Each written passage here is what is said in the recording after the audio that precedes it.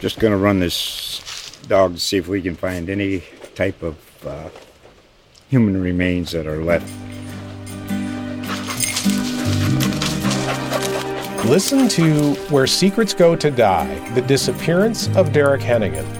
From the Detroit Free Press, a new podcast set in the woods of Michigan's Upper Peninsula. Available on Apple, Spotify, Freep.com, or wherever you get your podcasts.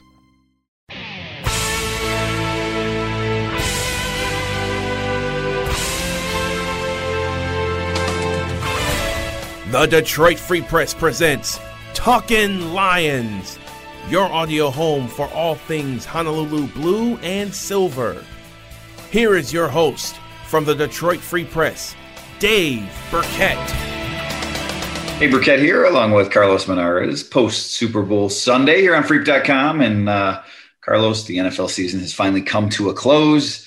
Tampa Bay Buccaneers and Tom Brady, former Michigan star, obviously, won another Super Bowl against the Kansas City Chiefs. We'll get into that in a minute. But look, the big news locally over the weekend was the Hall of Fame and Kelvin Johnson getting in, first ballot wide receiver, seventh first ballot wide receiver to get in Canton's history. And look, I was in the room, obviously, for that vote. I think we had talked about it before, that I had a good feeling that he was getting in. Didn't know for sure, but, it seemed to be the direction the momentum was taking us. But I want to know from you, how surprised were you to see Kelvin get in on the first ballot? Hang on, Dave. I'm a little warm. Let me take off my shirt real quick. Hang on. Oh, man. All right. Big Stafford fan, are you now?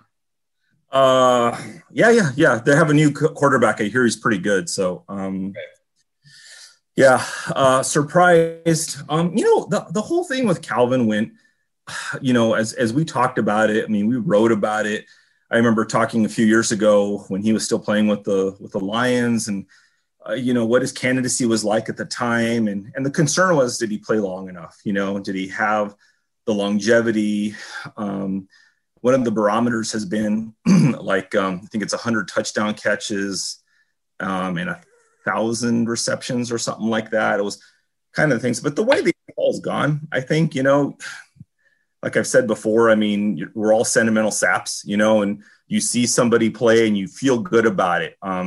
So maybe that at the end of the day is kind of a better barometer of looking at just, Chris Carter's stats and saying, well, Chris Carter had a lot of stats, was he really the guy you were scared of? Was he the guy that you had to put the vice on, like Calvin? So I think as time went on, it really felt like Calvin is going to get in for sure, but whether he was a first time ballot guy, that was the question. But I think it was, to me, it was like maybe a 60-40 that he was a first ballot guy. But the other thing like we talked about earlier, I don't think we were too concerned because it wasn't like there was some other receiver right behind him, like a Larry Fitzgerald next year who would bump him back. Like he would have gotten in next year if he didn't get in this year. So I was like barely surprised he got in. What about you? No, I mean, look, I gave his case. I mean, I think people know that out there. I'll have an accompanying story on Freep.com here at some point. But, I gave the presentation in the room for the voting committee, the selection committee on Calvin. And I thought, as I looked at his, not just his numbers, but his legacy, what he meant to the game, who else was in the class. I thought he deservedly, got in. I mean, look, in this class, Peyton Manning was a clear-cut number one player, right? No one would argue that. He's the say his name, sit down, he's in. Charles Woodson, I think in most people's estimation, was number two. And I think it was pretty clear. And then, maybe there was a gap between Woodson and Kelvin at number three, but I think the gap between Kelvin and whoever was number four, John Lynch, maybe, I don't know exactly how the numbers shook out, but I think there was a pretty sizable gap there too. Like Kelvin was just, to your point, Carlos, people sometimes put a little too much into the statistics of it. And you look at the numbers and, he played fewer games and he had fewer touchdowns and didn't have as many receptions, but really the eye test, what did he mean to the game? What did he mean to this generation of receivers? How did he define that position? What did defenses have to do to stop him? I think when you took all of that into account, I think that's why Kelvin was, a clear-cut Hall of Fame selection in my eyes, and why he ultimately got in on the first ballot and did not have to wait. So I read somewhere over the weekend that the Peyton Manning discussion was about 13 seconds. How long was the Woodson discussion, and how long was the Calvin discussion? Approximately. I don't know if I had. Let's see if I have my notes here somewhere. And while you're looking up the notes, did the crux of your argument for Calvin come down to, guys, I don't want to do this again? Was that the people felt bad for me? I was like, come on, you like me, you don't want to have to hear my voice anymore. Tell me right now, put him in. That's essentially what my pitch was. Calvin was about 39 minutes. Woodson, I don't have the Woodson numbers on how long that lasted here in my notes. Or do I? Hold on. Charles Woodson was about 17 minutes. So look, I mean, Peyton was the only like slam dunk, right? As good as Woodson was, Peyton was the only, I've used this phrase before, right? Jim Brown and sit down, right? That's the standard that some voters sort of adhere to. Like if you're a first ballot guy, you can say the name, he's a Hall of Famer just based on that. And that's all you need to say. And that was Peyton Manning.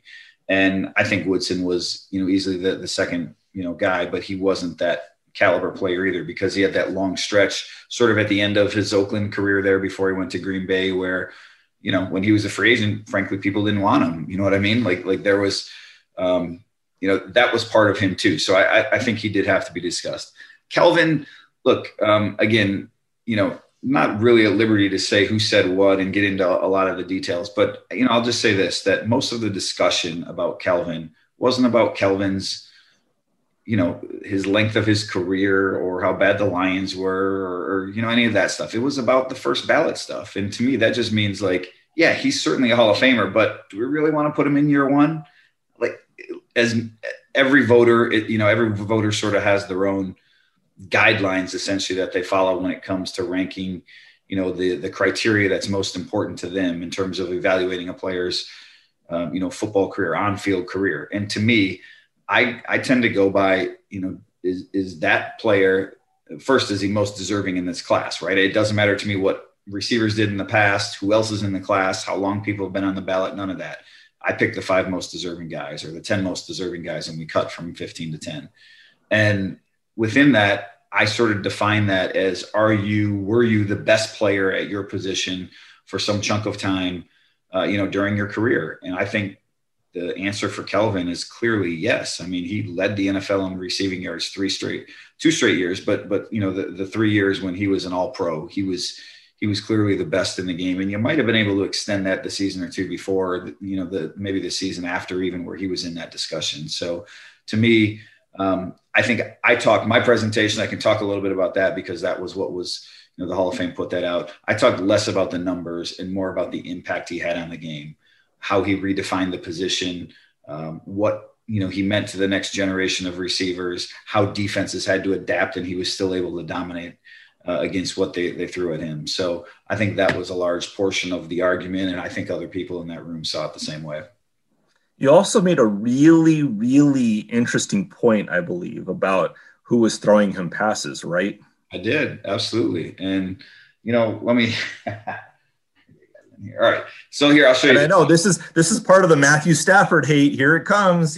So everyone sees it, right? The Lions, let's give the Lions some credit. This is a book that they put out. They sent to a bunch of the Hall of Fame voters. It's about 20 pages. It's just got a bunch of, stats and numbers and things in there. All teams do that, right? Stats. But look, just sort of just so people get an idea of what, look, everyone talks about Calvin and the organization having this bad relationship, and we all know where that stands financially. But the PR department, this is relatively standard, procedure for other teams. In fact, I have this here. This is the Pittsburgh Steelers sent something like this out. Okay, so a lot of NFL teams, they'll put together these sort of mailers. Some of them go by email. The Lions even had a microsite for Calvin, just sort of stating a guy's Hall of Fame case. So to me, I don't need to get into a lot of the numbers because I know them. I see them ahead of time. But you're right. That's one of the points that I made, Carlos. And you grab my numbers here. All right. Calvin Johnson's quarterbacks. This is essentially the first half of his career, right? I mean, he played with Matthew in 2009. He was a rookie in 2010. Stafford barely played. 7, 8, 9. John Kitna, JT O'Sullivan, Dan Orlovsky, Dante Culpepper, Drew Stanton, Drew Henson, Sean Hill. I mean, those were the quarterbacks throwing him the bulk of the passes that he caught the first 4 years of his career. That's half of his career. And so I think that matters when you look at, what Reggie Wayne and Torrey Holt and some of these other receivers that were up for election and will be in Canton one day had by their side, those guys, and you can see, a portion of my presentation on the website, but those guys, Torrey Holt he played with, I got the number here. Torrey Holt played with 6 quarterbacks that made, Pro Bowl appearances during his career, during his 11 seasons. Reggie Wayne played with 11 quarterbacks that made Pro Bowls. That's Peyton Manning and Andrew Luck in 14 seasons. Kelvin, 1. Matthew Stafford as an alternate, right?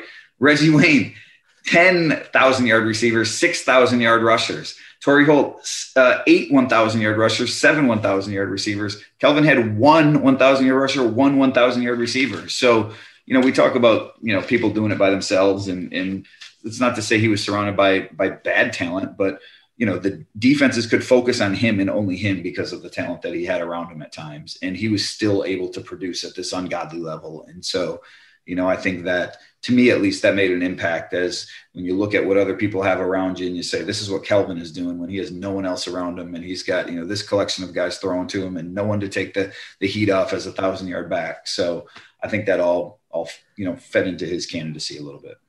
Well, you said something that I want to kind of circle back on, and then I want to move it forward to how it affects your future.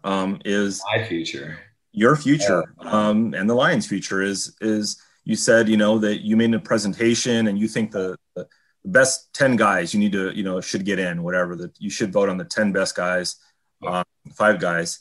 And, I think that's right.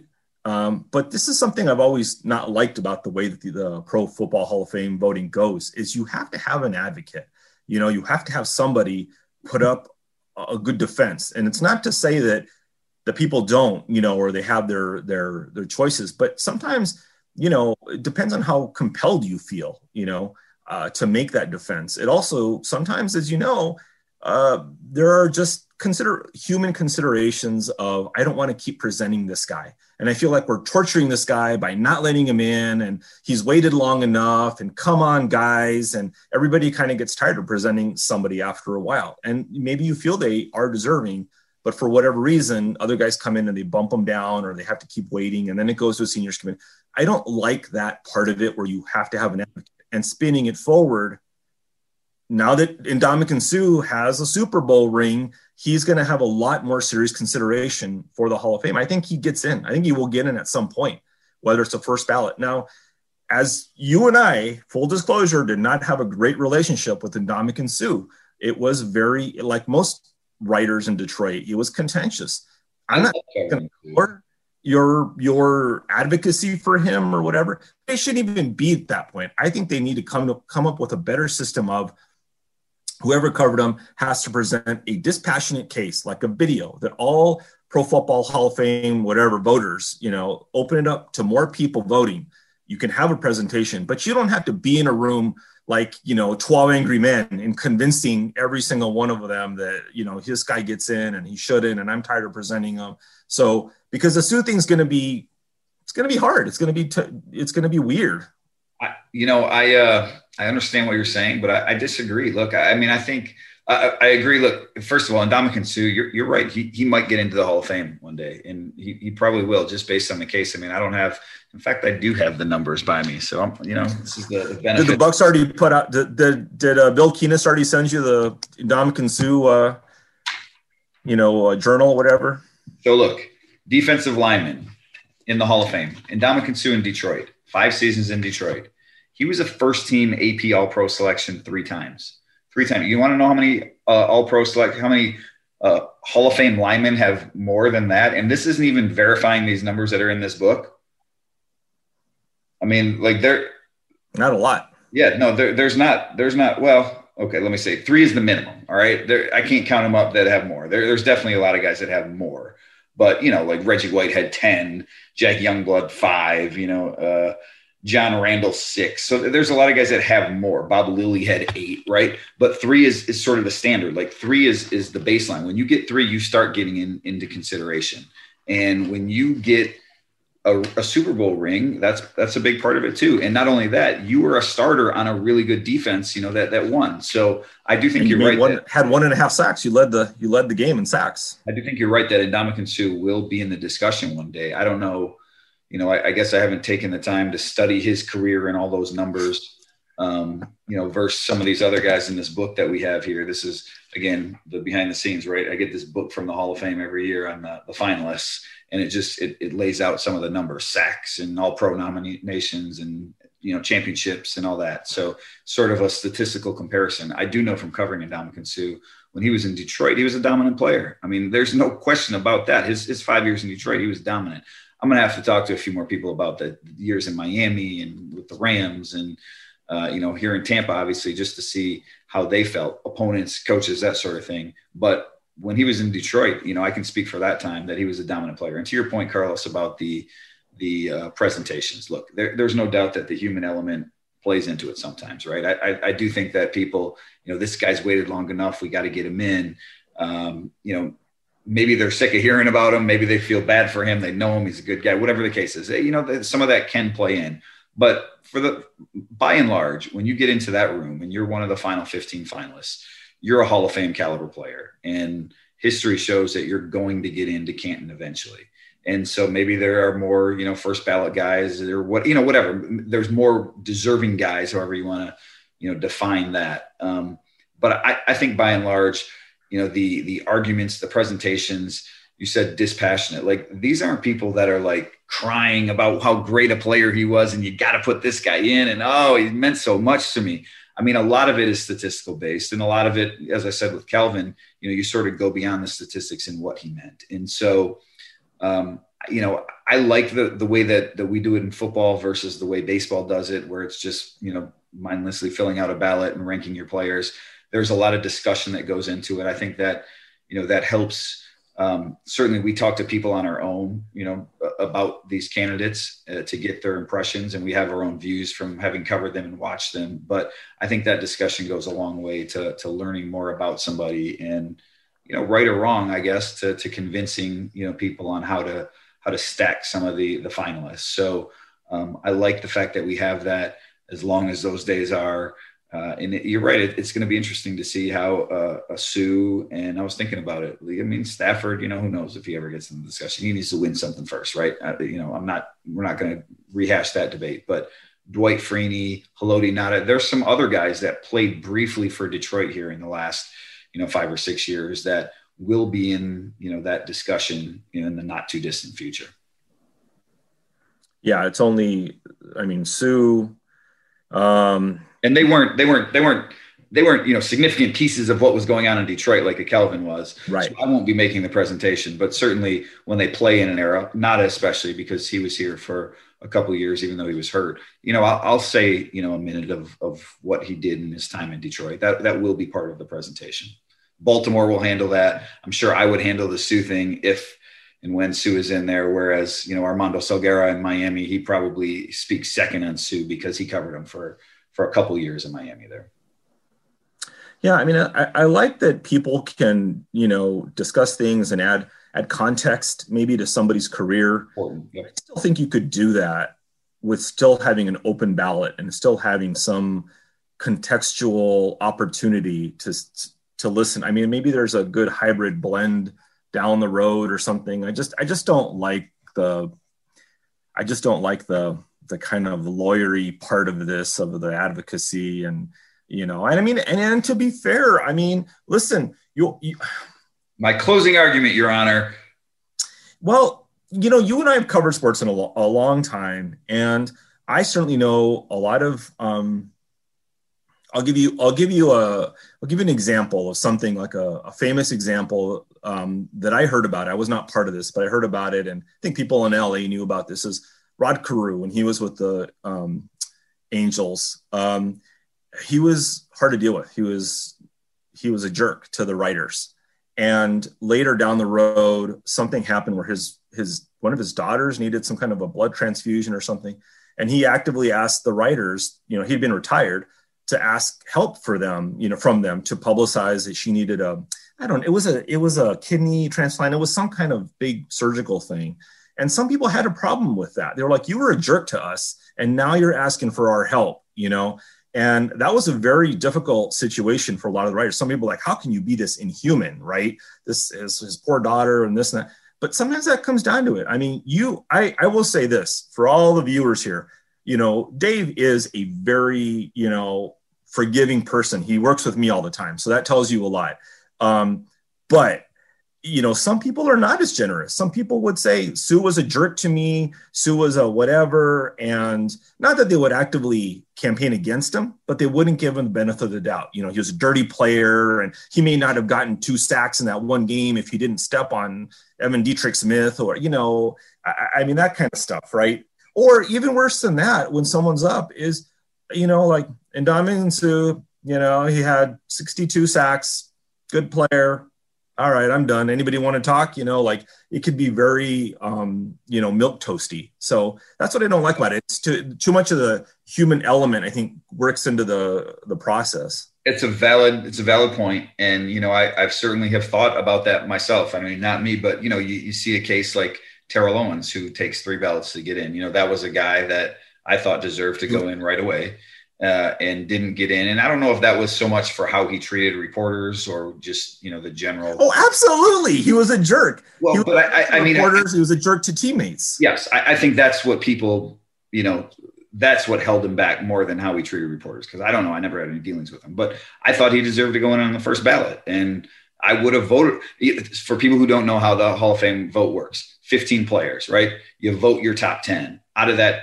So all 48 voters vote a top 10, and then the top 10, finalists come back, and then everyone picks a top 5. So it's not like you just pick 5 of the 15, right? So essentially then you're voting yes or no on the final 5. Going into those processes, T.O. would have been in my top 5 every single time. And was he in the top 10? I don't remember. If he was, I would have voted for him in the top 5 because I thought T.O. deserved to be in. So, but I do wonder in the back of my head if maybe that's what kept him out. It probably was. But listen, I think people out there hopefully know me a little bit by now, but even through this thing, that first of all, I love covering Sue. He was good for business, and yeah, he wasn't always the best guy to deal with. But let's be honest, he did. Carlos, you told this story before about, sitting down with him at some point when, he realized that maybe things weren't going great for him in Detroit, and he reached out to the media. And I did sit down with him after he left Detroit. And, every time I've had dealings with him since, Super Bowls or whatever, he's always been pleasant to deal with. And he was a really good player. And beyond that, I don't think you can take this business personal at all. Think about it with GMs and coaches, right? We have to be critical of them at times. And when I see them after the fact or outside of the football realm, and they can be angry at me for things that I write, but you still got to go up and say hi and shake their hand and how are you and how's the family? And so I think you very much in this business have to be able to separate business from personal.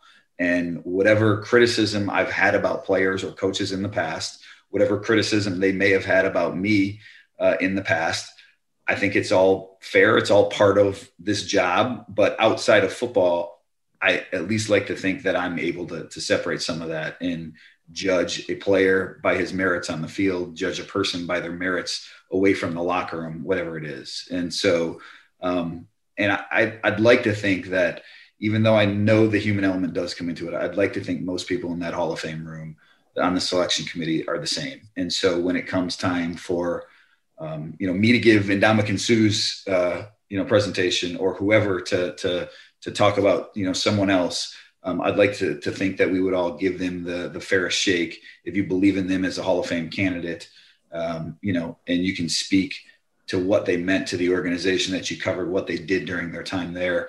I think that's all that you can really do in that room. And I think that's all that most people do. Yeah, that's fair. I mean, I hope that's true. I hope that's, I think so. I mean, you can easily look up the people who are on the Hall of Fame selectors committee, and they're all veteran journalists. They've all covered the league a long time. So, you know, I think there's probably fewer people who would ever take it against or hold it against somebody for, you know, not being helpful. You know, and I think the days of kind of like the Ryan Leafs out there spitting on people and that's kind of gone away. I think people have been a little smarter. Shoot, we might not get in the locker room ever again. Who knows? So, yeah, I mean, you know, personally for me, I mean, like I can see where like people.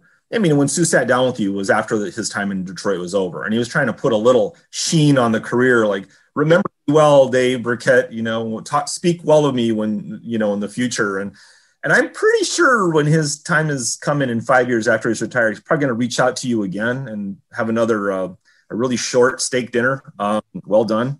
And so I think that's coming in your future. And that's kind of the thing where like, how self-serving is this? And, you know, you are the kind of generous person who is accepting and you take it all with a grain of salt and understand, you know, that he's going to be advocating for himself.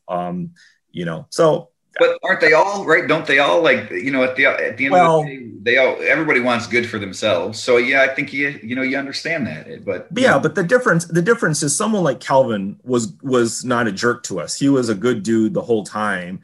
And, you know, and even after when he was close to retiring and he held these different camps or whatever, you know, he'd sit and talk to us and he wasn't, you know, a jerk to us. And Sue was a jerk. I mean, he could be a jerk to us, you know, he could bark at us and whatever. You know, that's the difference to me. If you're his personality, you know, that he would get cranky with people a little bit. You know, whatever. I just never, I mean, Sue kind of, you know, that is who he is, who he was, right? That he just didn't like to deal with the media a lot of times. And, you know, there was a lot going on outside of football and, you know, certainly, you know, some of those clouds hanging over his head, I think, you know, that impacted the way that he viewed us in the job. But like I said, you know, I enjoyed covering Sue and Carlos, I'm with you. I think, you know, that winning that Super Bowl yesterday, you know, he's going to be a guy that he's going to get in that room at some point. Like, I don't know if it's going to be year one or what, or, you know, maybe he's got to play a little bit more. I don't know what all the numbers are, but you know, Ndamukong Suh will have a case to be made at some point. And he's one of those guys, you know, as a defensive tackle, it's just not all about numbers, you know. He's got to have somebody provide context, and it's going to be someone like you. Listen, half the time he only played with, you know, whoever was helping him on the end, maybe, you know, Cliff Averill or whatever it was, you know, didn't have that many amazing players around him. Who was his defensive tackle, Nick Farrell? You know, you're going to have to say he did a lot of these things by himself. You're going to have to imbue that argument with context, and that's where you better.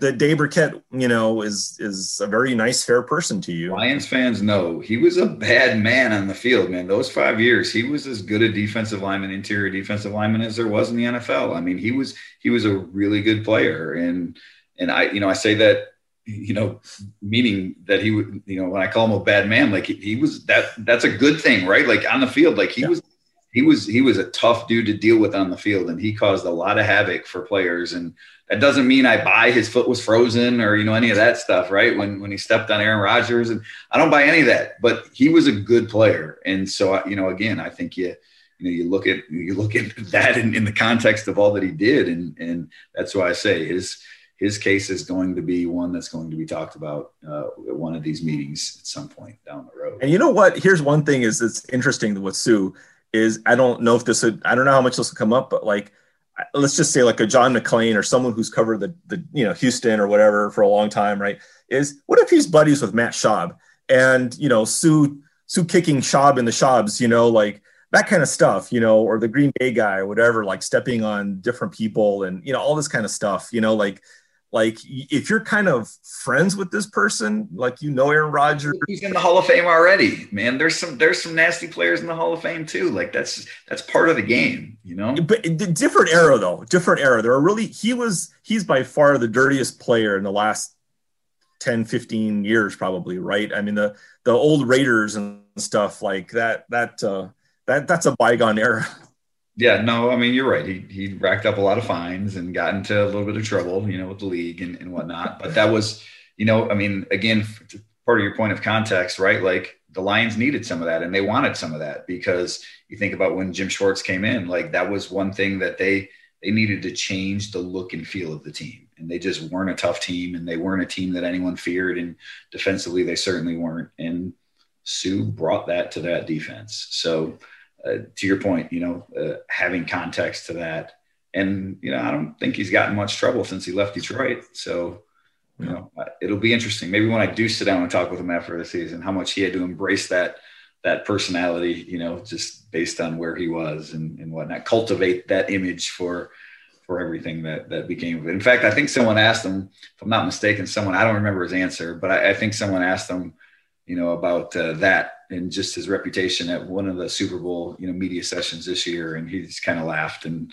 he said he's still I don't remember what he said, so I don't want to put that out there. But if that video is out there, go look it up somewhere, because somebody did ask him about that this year and how the reputation has changed over the years and who he is now. So something definitely to watch here. But so we're talking about the Super Bowl and Sue and everything. So let's discuss the Super Bowl, right? Calvin's in the Hall of Fame. Sue, he'll be talked about one day. Really good Hall of Fame class: Peyton Manning, Charles Woodson. I mean, those are a couple of phenomenal players in that class.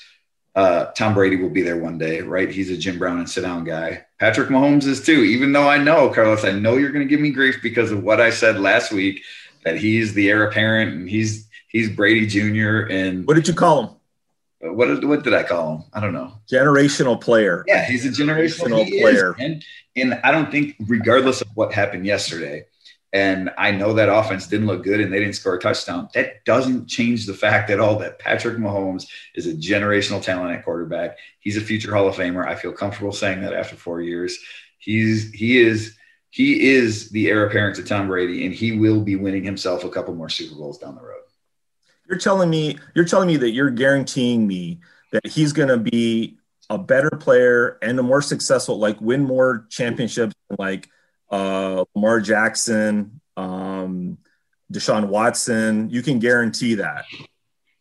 Well, I mean, sorry, my stuff on my desk was falling over here after I pulled out that Hall of Fame book. I mean, I can't guarantee it, but regardless, do you watch what Patrick Mahomes can do on the field? Like there was a play yesterday, the one, or a picture that got to find this meme on the internet somewhere. That one play where Patrick Mahomes, he's falling down. It's, 4th and goal or 4th, and he's thrown from the 30-yard line and he's like parallel to the ground, like this far off the ground. And he's slinging this pass and it hit his receiver in the helmet and he dropped it and everything. He looked like, I don't know, the guys from Dodgeball, right? The movie, like throwing, like flying through the air sideways, whatever. Like it was one of those things where, like, how do you he's the only quarterback that makes that throw and puts it on the money. And his team had a couple big drops yesterday, and he was under pressure the entire day because they were playing 2 backup offensive tackles. So Patrick Mahomes did not have a great day yesterday. And 20 years from now, when you and I are debating, or our kids are debating because they replace us and they're debating who's the greatest quarterback of all time, ultimately they'll probably say, you know what, Brady beat Patrick Mahomes head to head. But Patrick Mahomes is a phenomenal player who can do things that no other quarterback in the NFL can do. And I feel 100% comfortable saying that Patrick Mahomes will be a Hall of Fame player one day. And he's the only player currently in the NFL who has a chance to match Brady's GOATness. I will say that this will probably get me in trouble, but Mahomes reminds me of Michael Vick. The dynamic ability that he has to make plays, to extend plays, and also pretty good arm strength. I don't know if it was quite as accurate on deeper throws. I don't remember that much. The only thing Vic couldn't do was slide. Couldn't slide to save his life. But he was amazing for his first few years. And obviously time caught up with him. Enough hits. I mean, Mahomes took a beating last night, even if he wasn't sacked. He got hit quite a bit, brought down and stuff. That one sack by Sue, or whatever it was, the half sack. I mean, that looked bad. I thought he was almost concussed, but you can only keep doing that for so long. You can only keep making those throws, laying out, and maybe, Super Bowl, it's the time to do that. But that kind of ability, it requires a young man's mobility and ability to come back from injury. That you tend to kind of get slowed down a little bit. Usually in the NFL, these scrambling quarterbacks, they don't do it. Look at like Aaron Rodgers, right? He doesn't do it as much as he used to do it either. So I just don't know. I don't know that. Not that I've watched that much. Obviously Deshaun Watson and Lamar Jackson haven't been in the playoffs as much as Mahomes has. But those guys have, I think, close to the same talent. Mahomes probably better, a little bit, but a lot bit. But you got to do it for about 8 to 10 years before you call somebody a generational talent, I would say. Generational talent. But I mean, I think your point is right, but not about Mahomes. I mean, running, that mobile element is part of his game. It certainly is. And that's why, you saw it early in the game yesterday, right? Where he was able to run for a couple first downs. And that's part of what makes Kansas City so dangerous. But he is not Lamar Jackson, right? Lamar Jackson, like, that is a huge part of his game, right? He's more like Vic in that regard. Whereas Mahomes has the huge arm, and he's just the way that he spins the ball and the things that he does are unreal. I mean, he's on the same level a passer as the Tom Brady's and the Drew Breeses and these other guys. And I'm just not talking about arm strength. I'm talking everything that goes into passing the football. And so that's why I feel that you're right that at some point Mahomes is going to slow down that element of his game, the mobile element of his game, but he's still a good enough quarterback that he will still be able to be successful. And listen, as we saw last night, right? And as we've known for a long time here in Detroit, you can't win Super Bowls by yourself. So the Chiefs have to keep surrounding him with the right talent. And that means Tyreek Hill and whoever they replace him with, and Kelsey and whoever the next tight end is, and a good offensive line and a good defense. So that's why I say I don't know how many Super Bowls he's going to win, but Dan Marino didn't win any Super Bowls, right? Peyton Manning won 2. And Peyton Manning was a great quarterback. He won 2 Super Bowls. Patrick Mahomes, I just think will be on that level as a player when all is said and done, regardless of how many Super Bowl rings he has. That's fair. So a quarterback can't do it all, obviously, like Marino, perfect example of that. So probably Stafford for you in a few years. So that's totally fair. But I'm just saying, is this his 5th year as a starter or 4th? This was his 3rd year as a starter. That's the thing, right? 17 was when he was drafted, right? And he didn't play. 18, first year starting, MVP. It lost in the AFC Championship game. 19, right. Won the Super Bowl. Lamar Jackson was MVP, but he was Super Bowl MVP. 20, could have been MVP. I mean, he was probably top 3. Forget what the voting was. Makes it to a Super Bowl. So, so early in his career, 25 years old, he's got the world in front of him. Yeah. He's definitely on the path for sure.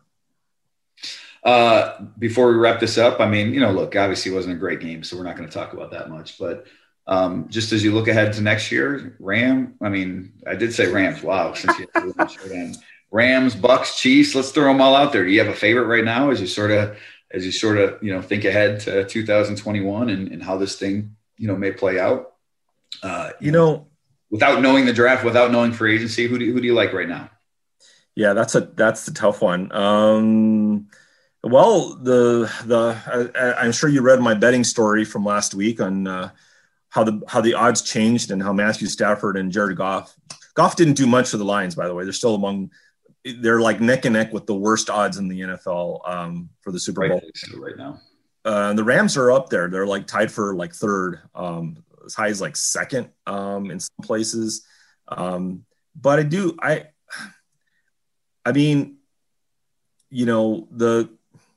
I think the Chiefs, if they can, you're right. It was a matter of health for that offensive line for them. If Patrick Mahomes gets a little more protection, and I don't think the defense played well. I don't remember that the defense had injuries that stood out, but they took some bad penalties. They didn't look I don't know, just very effective. And they were also a little undisciplined with some stupid penalties. So you know what though, Dave, sentimentally, I'm going to write about this as Tom Brady. I used to be a hater. I'll be honest. I hated the whole Patriot thing, just win. It got boring. Right. Yeah. But now, He's 43 and wins. He finally tied Robert Horry for 7 championships. So now he's in that Robert Horry class, you know, and I just love the idea that he should have never even had a career, really. You know, it was kind of a mistake. He's kind of the Kurt Warner on steroids, you know, like it was even better than Kurt Warner. And it kind of just proves how, and even Mahomes, right? 10th pick, right? Just inside the top 10. And meanwhile, the Lions and the Rams are swapping number 1 picks, you know, to try to get rid of each other's guy. So I would love for Brady to win 8. I think that would be really cool. I like Bruce Arians as a coach. And it's nice that and it gives hope to everybody, because they hadn't made the playoffs in how long? And they've 12 years or whatever it was. And now they make the playoffs. They get Brady, the right guy. They surround him with the right pieces. They have the right coach. It all works together. But you have to give the Chiefs, although that's hard, right? Making it 3 straight. That's Buffalo Bills territory. So that'd be tough. Yeah, you just want Drew Stanton to get a 2nd ring. That's what you want next year with the Bucs. Yeah.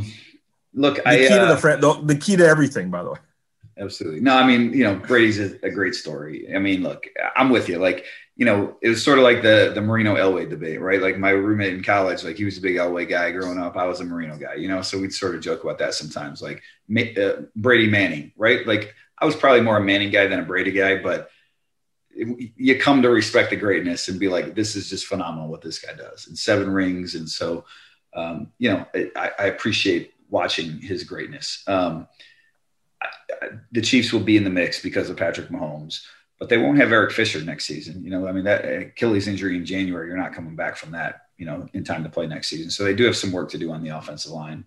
The Buffalo Bills, man, watch out for them. Like that was a really good team this year, and Josh Allen took a huge leap as a player. So I wouldn't rule them out of the AFC race. I think that's a team that certainly could be in the mix next year. And the NFC one, that's the one that's wide open to me, and that we're going to have to see how these quarterback dominoes shake out, because depending on who the quarterback is in San Francisco, I could certainly see the 49ers, a healthy 49ers team, being back in the Super Bowl next year. Next year it's in LA, the Super Bowl. I mean, the Rams, you know, I think they'll be better, and I guess they were NFC divisional team this year. The Packers too, man. Look, if Aaron Rodgers stays there and he gets his wish, and they actually, you know, do something this year and use some of their draft picks on guys that will help them, and maybe spend something in free agency, like that's still the team to beat in the NFC North. And I don't think the NFC North is going to be all that good next year. So if you're looking at a team that might have some home field advantage and might be able to make a run, that's another team to keep an eye on. Got a long way to go until we get to that point. And it'll be interesting to see if Rodgers can keep playing at that high level at his age. You know, he's getting up there near the Brady years. So, but it was honestly, you know, there's some tremendous talent in the NFL right now, some tremendous quarterback talent. And it's fun to watch, you know, from afar, some of these guys just slinging around. And that's really what, you know, we need to see the Lions get here in Detroit is just get one of those guys that you can just know will be your quarterback for 10 years. And then all of a sudden you look up and you're in the mix for contending for Super Bowls. So, well, that's something else that I'm touching on with this whole, you know, quarterback thing with Brady, and not always knowing what you really need sometimes, you know. And, you know, 7th pick in the draft doesn't mean you're going to get the guy who's going to take you for 7 or 10 or whatever it is. So he said 10 years, you know, and that was the one thing I'll say. I hope that the Lions learn their lesson from Matthew Stafford, is at some point it's better to cut bait and to just say, and to be tough about it and say, listen, we've extended him once. He's in his whatever 7th year. It hasn't happened. We need to keep our eyes open here. We need to look at this thing, you know, in a very calculated fashion and see if there's look at the Packers, right? They drafted a quarterback in the 1st round. That probably pissed off Aaron Rodgers enough to go win MVP, but they've never been afraid of that. They've never been afraid of drafting a quarterback somewhat high, just in case, because you can't just hope that it keeps working. And especially when you're not winning, you know, like that's always the hope, Dave. And you're part of the problem in the NFL, is you're the guy like, I want my Manning. I want my Brady. I want my 20-year great quarterback that's always going to win. Like, that's the hope.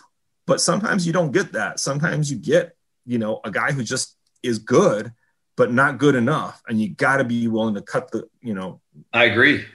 Because if you don't have one of those guys, you're always looking for them. And so you need right. And you can look, the higher the level of the quarterback, right, the more chance you have to win. Right. So, but if you, I'm with you 100% there, Carlos. And I think more NFL teams are starting to feel that way as the quarterback salaries continue to escalate, that there becomes a point in time where it doesn't make sense to pay them because they are not that Patrick Mahomes. They're not that Aaron Rodgers type quarterback. And so why would I spend all that money? Like, yeah, there's a fear of the unknown out there, but let's roll the dice and see what we can do, because this guy's only going to take us so far. So I got no problem with teams that do that. I think that's a wise way to operate in the NFL.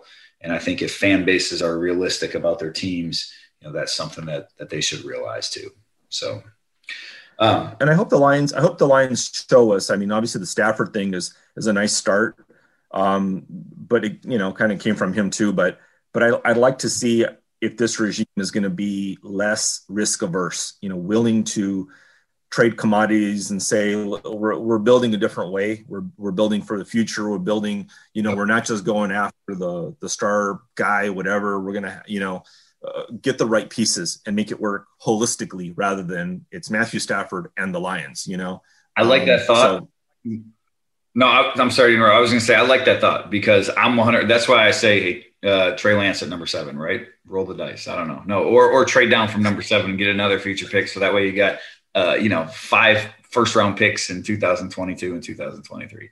Roll the dice that way. I'm with you 100%, Carlos. I think Dave, you know what? I mean, as much as I would like to see them pick a quarterback, and I think most people would, it'd be exciting to get like a Trey Lance or a Justin Fields, whoever it is, right? Somebody, or move up and get a new quarterback, and that's exciting. If they don't feel it, and they have enough guys in the room now with the John Dorseys, if they don't feel it, like this is not the guy for us, and we have an extra first rounder coming next year, just wait. Let's just wait. Let's just see. It doesn't have to happen right now. I'm not against that at all. Well, my first mock draft, probably looking at next week. So we'll see who I give them in that one, whether it's a quarterback, whether it's a defensive player, wide receiver, who knows? They need help all across the board. We'll leave it there because we ran long as always. But interesting discussion because Kelvin gets in. I think he was well-deserving. Sue makes a case that he should too one day, and lots to talk about at the end of the season with the Super Bowl wrapping up and the draft coming up and free agency and all that. Go ahead. Last word, Carlos. Okay, one question. Just right now, gut feeling. Does Sue get in? Not in first ballot, but just does he get in? Ooh. Honestly, I can't speak to the Miami years enough to say whether. Come on, gut feeling. I think he was on that track in Detroit. But I don't know how the Miami years are going to be viewed when you're paid that much money and, you get cut. And so your time there is sort of seen as a disappointment. I don't know how that's going to be perceived, but there's no doubt after 5 years in Detroit, I thought he was on a Hall of Fame track. So no question because he was dominant for that time. He's still been a very good player and he got cut, but he tried to find a championship. He tried to join the Rams. He probably could have gotten better money elsewhere, but he wanted to play next to Aaron Donald to get a championship. And when that didn't work out, he went to Tampa and he got a championship. So I like a player looking for a title versus just the Miami thing. I think was kind of a money grab, but after that it was, I want a ring, and he got one and he was a big part of it. He knew what he needed for his Hall of Fame resume. Without a doubt, he did. All right, we'll leave it there. Good discussion today. Again, we got a little bit of a lull here. Lions probably will have some moves coming up, just some roster moves here in the next week or two. Salary cap dumps, I guess. Kenny Galladay's contract, something they have to figure out. The coordinators will be announced or introduced, I guess, here probably later this week. We'll get to talk to them. And then free agency and the draft right around the corner. And as always, we will be here to discuss all that. But until then, for Carlos Monarez, I'm Dave Burkett, Freep.com. Just going to run this dog to see if we can find any type of human remains that are left. Listen to Where Secrets Go to Die, The Disappearance of Derek Hennigan. From the Detroit Free Press, a new podcast set in the woods of Michigan's Upper Peninsula. Available on Apple, Spotify, Freep.com, or wherever you get your podcasts.